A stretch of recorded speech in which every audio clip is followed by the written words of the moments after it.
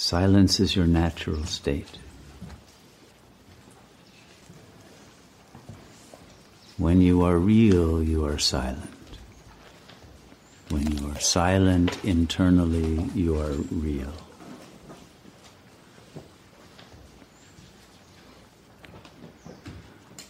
The chatter is simply fear of the real. Because the real means the death of the unreal.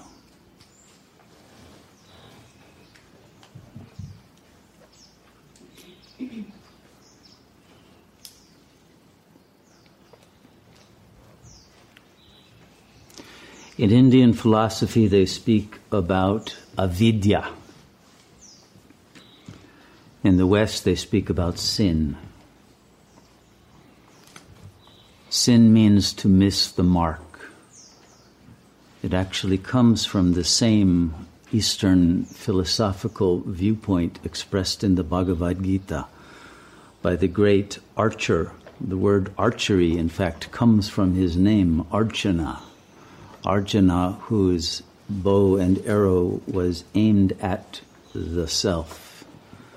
And that metaphor of the aim being exact, to focus upon the self and hit the bull's eye, the bull of Shiva, Nandi, to hit that and remain focused on the 0 point, the Shiv, the 0 point that is the source of consciousness. This is the aim and object of yoga.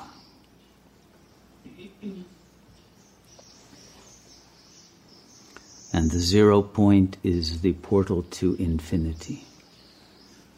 It will pull you out of the finite, illusory self into the infinite, spacious, eternal self.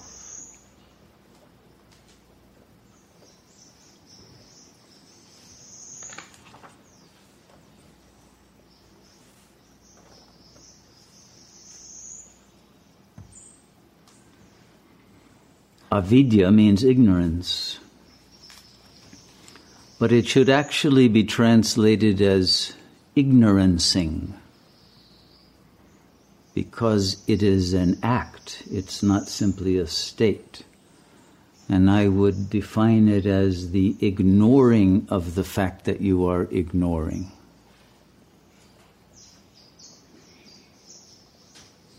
And what are you ignoring? Is the fact that you are aware of your body and know that you are not your body, and yet you pretend to be your body. You are aware of the mind, of the thoughts, the chatter, the affects, and you know you are not the mind, but you pretend to be the mind and remain enmeshed in its melodramas. You are ignoring the fact that you are simply the witness to all of that.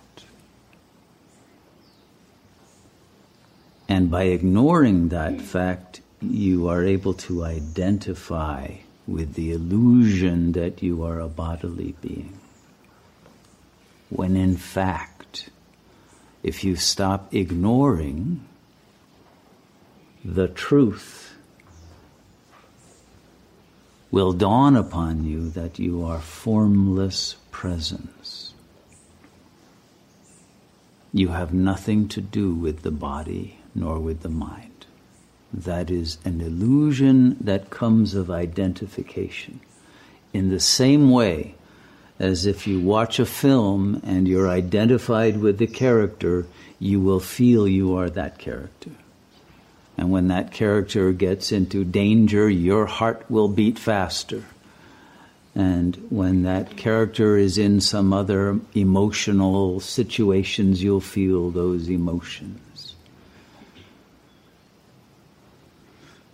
And in fact, drama was created by the ancient Greeks in order to bring about that very kind of identification with a character who would go through a process of realization, of death and rebirth, through the realization of the tragic flaw which was always an identification with a false self, with false goals, with false intentions.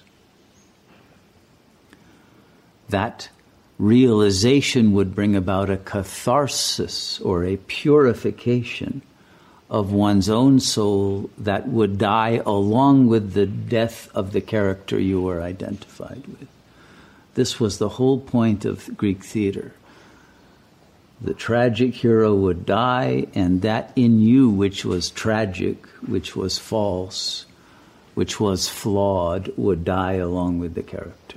And you would be freed, at least temporarily, of the burden of that identity. But in meditation, we are to have a permanent catharsis through the realization that what we thought we are not and never were. And we allow it voluntarily to die. We die to it. Even though the mind may seem to continue and the body will function, in fact it will function much better, but it will function without your belief that you are it.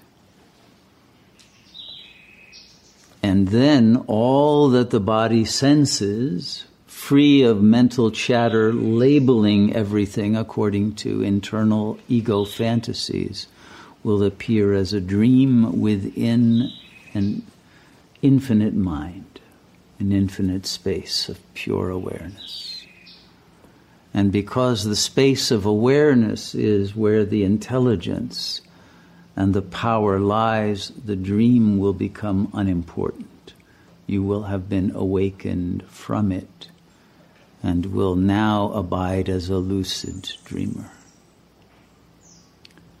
whose concern is no longer with the dream, but with the dreamer, with the intelligence that has the power to alter the dream once you are freed from believing you are a character in the dream. The power to redream this world, which physics has now shown to be a holographic simulation, is in fact programmable by that infinite intelligence that realizes itself as not in the dream, not of the dream, but beyond the dream. And whose identity is not with any particular local space or object or being, but with the entirety, with the whole. And recognizes that every being in the dream is a manifestation of yourself. There is no other. There is one intelligence, one superintelligence, operating every body, not just human bodies, but every body, every form, every energy, every field, with a single, whole, loving, benign intelligence.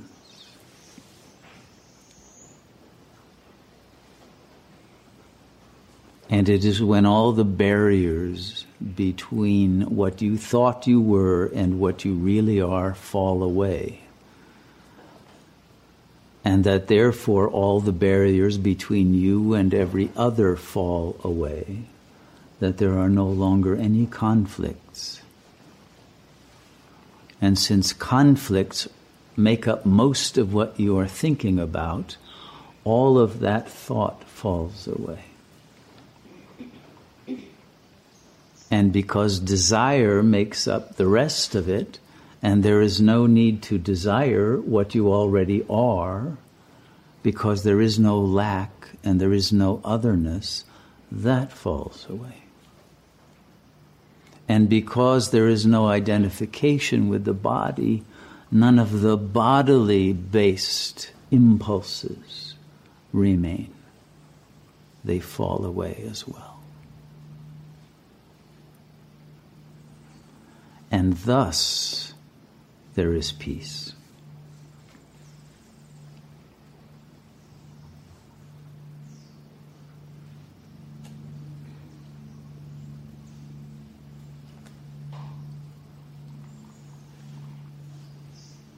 And thus there is nothing to gain and nothing to lose.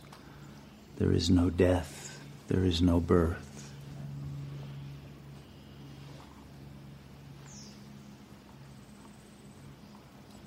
There is no real multiplicity, but a unified field of apparent beings whose harmonious interbeing creates an excess, an overflow of joy, of wisdom, of beauty, of love, which is the reason for this universe's appearance, to reflect that infinite Sat Chit Ananda, that infinite being, infinite intelligence, infinite blissful love. But that blissful power of transforming the dream is cut off when we ignore that we are ignoring our real self and pretend that we are bodily beings in conflictive pseudo-relationships with others. And we come from lack rather than fullness, and from envy and hate and fear rather than love.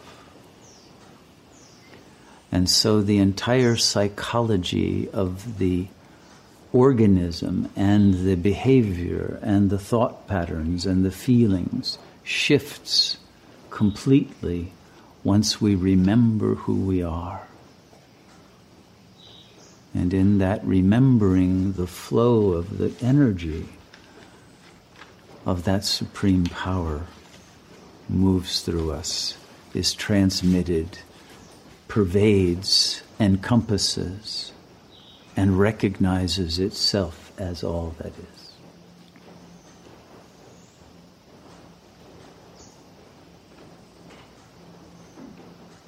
And the individual body is only one node in that miraculous superorganismic self that no longer is concerned about its own life or death.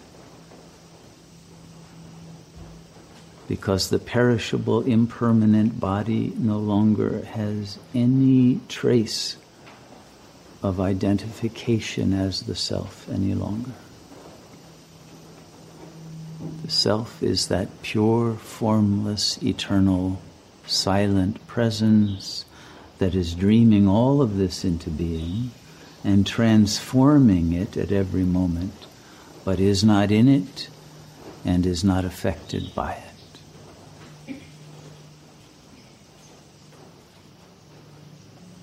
And all we have to do is stop ignoring that we are ignoring what we know already and have always known.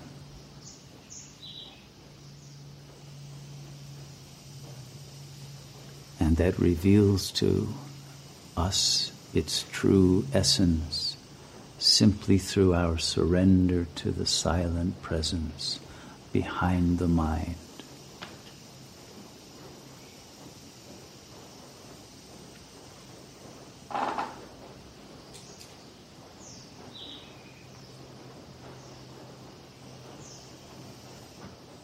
In that silent presence, time itself reveals itself as illusory.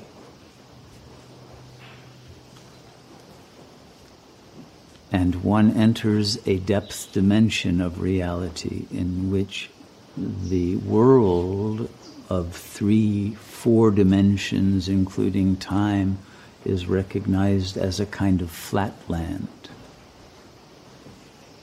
And is recognized as entirely here all at once from a timeless dimension that sees past and future and present all as a single whole.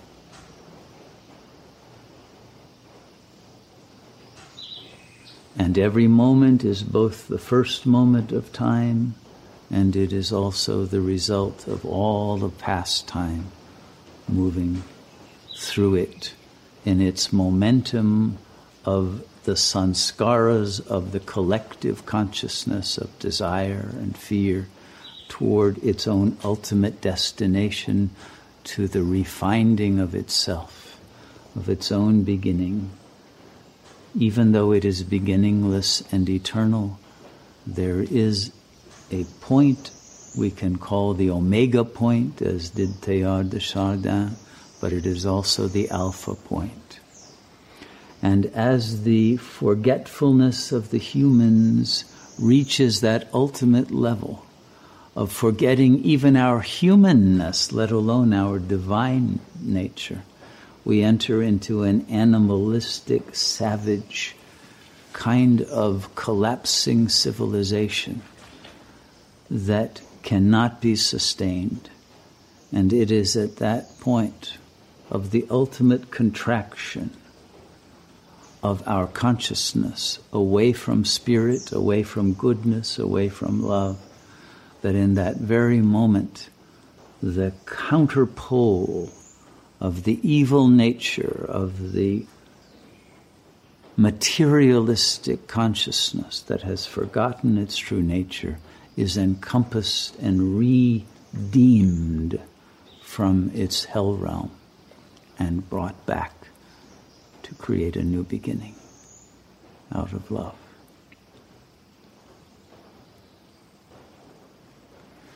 And that which in our own consciousness is in such a state of contraction, of fear, of desire, of profanity, of hatred, envy, despair, can be, by that in you which is healthy, surrendered back to God for its energies to be unbound and released, and for the soul to be saved from its own forgetfulness that has led to its organizing itself into a black hole of lack,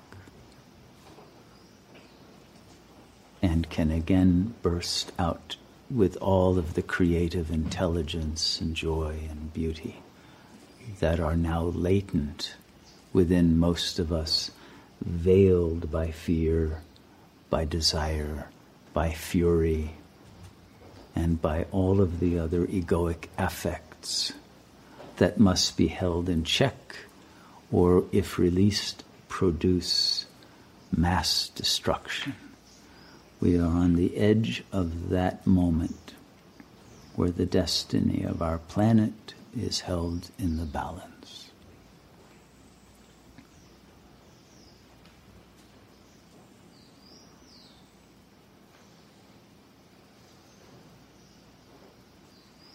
It is this moment that was precognized by every religion. In one, it's called the apocalypse. In another, it's called Mahashivaratri. That Ratri, that night of history in which the world has been covered with darkness, the darkness of the loss of our true divine consciousness, in which the return of that immortal light into the field of darkness and despair shifts everything forever. That night is celebrated every year by Hindus, but it comes only once in an entire cycle of time for real. It is because we are approaching that moment in the real that it is worthwhile to celebrate it now, not as a holiday, but as the holy day of our own self-redemption.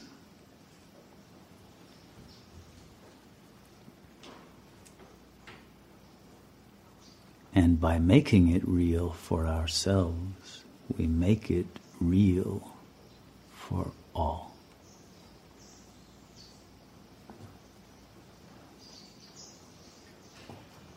But it must be absolutely real.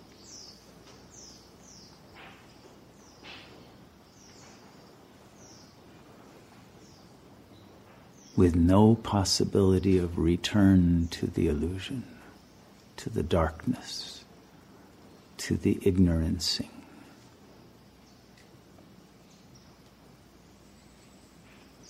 But complete abidance in the supreme silent presence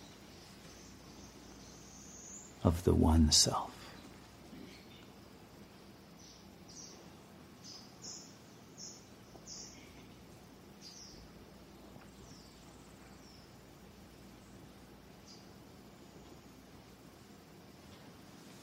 So let us meditate again and learn to abide as the silent present.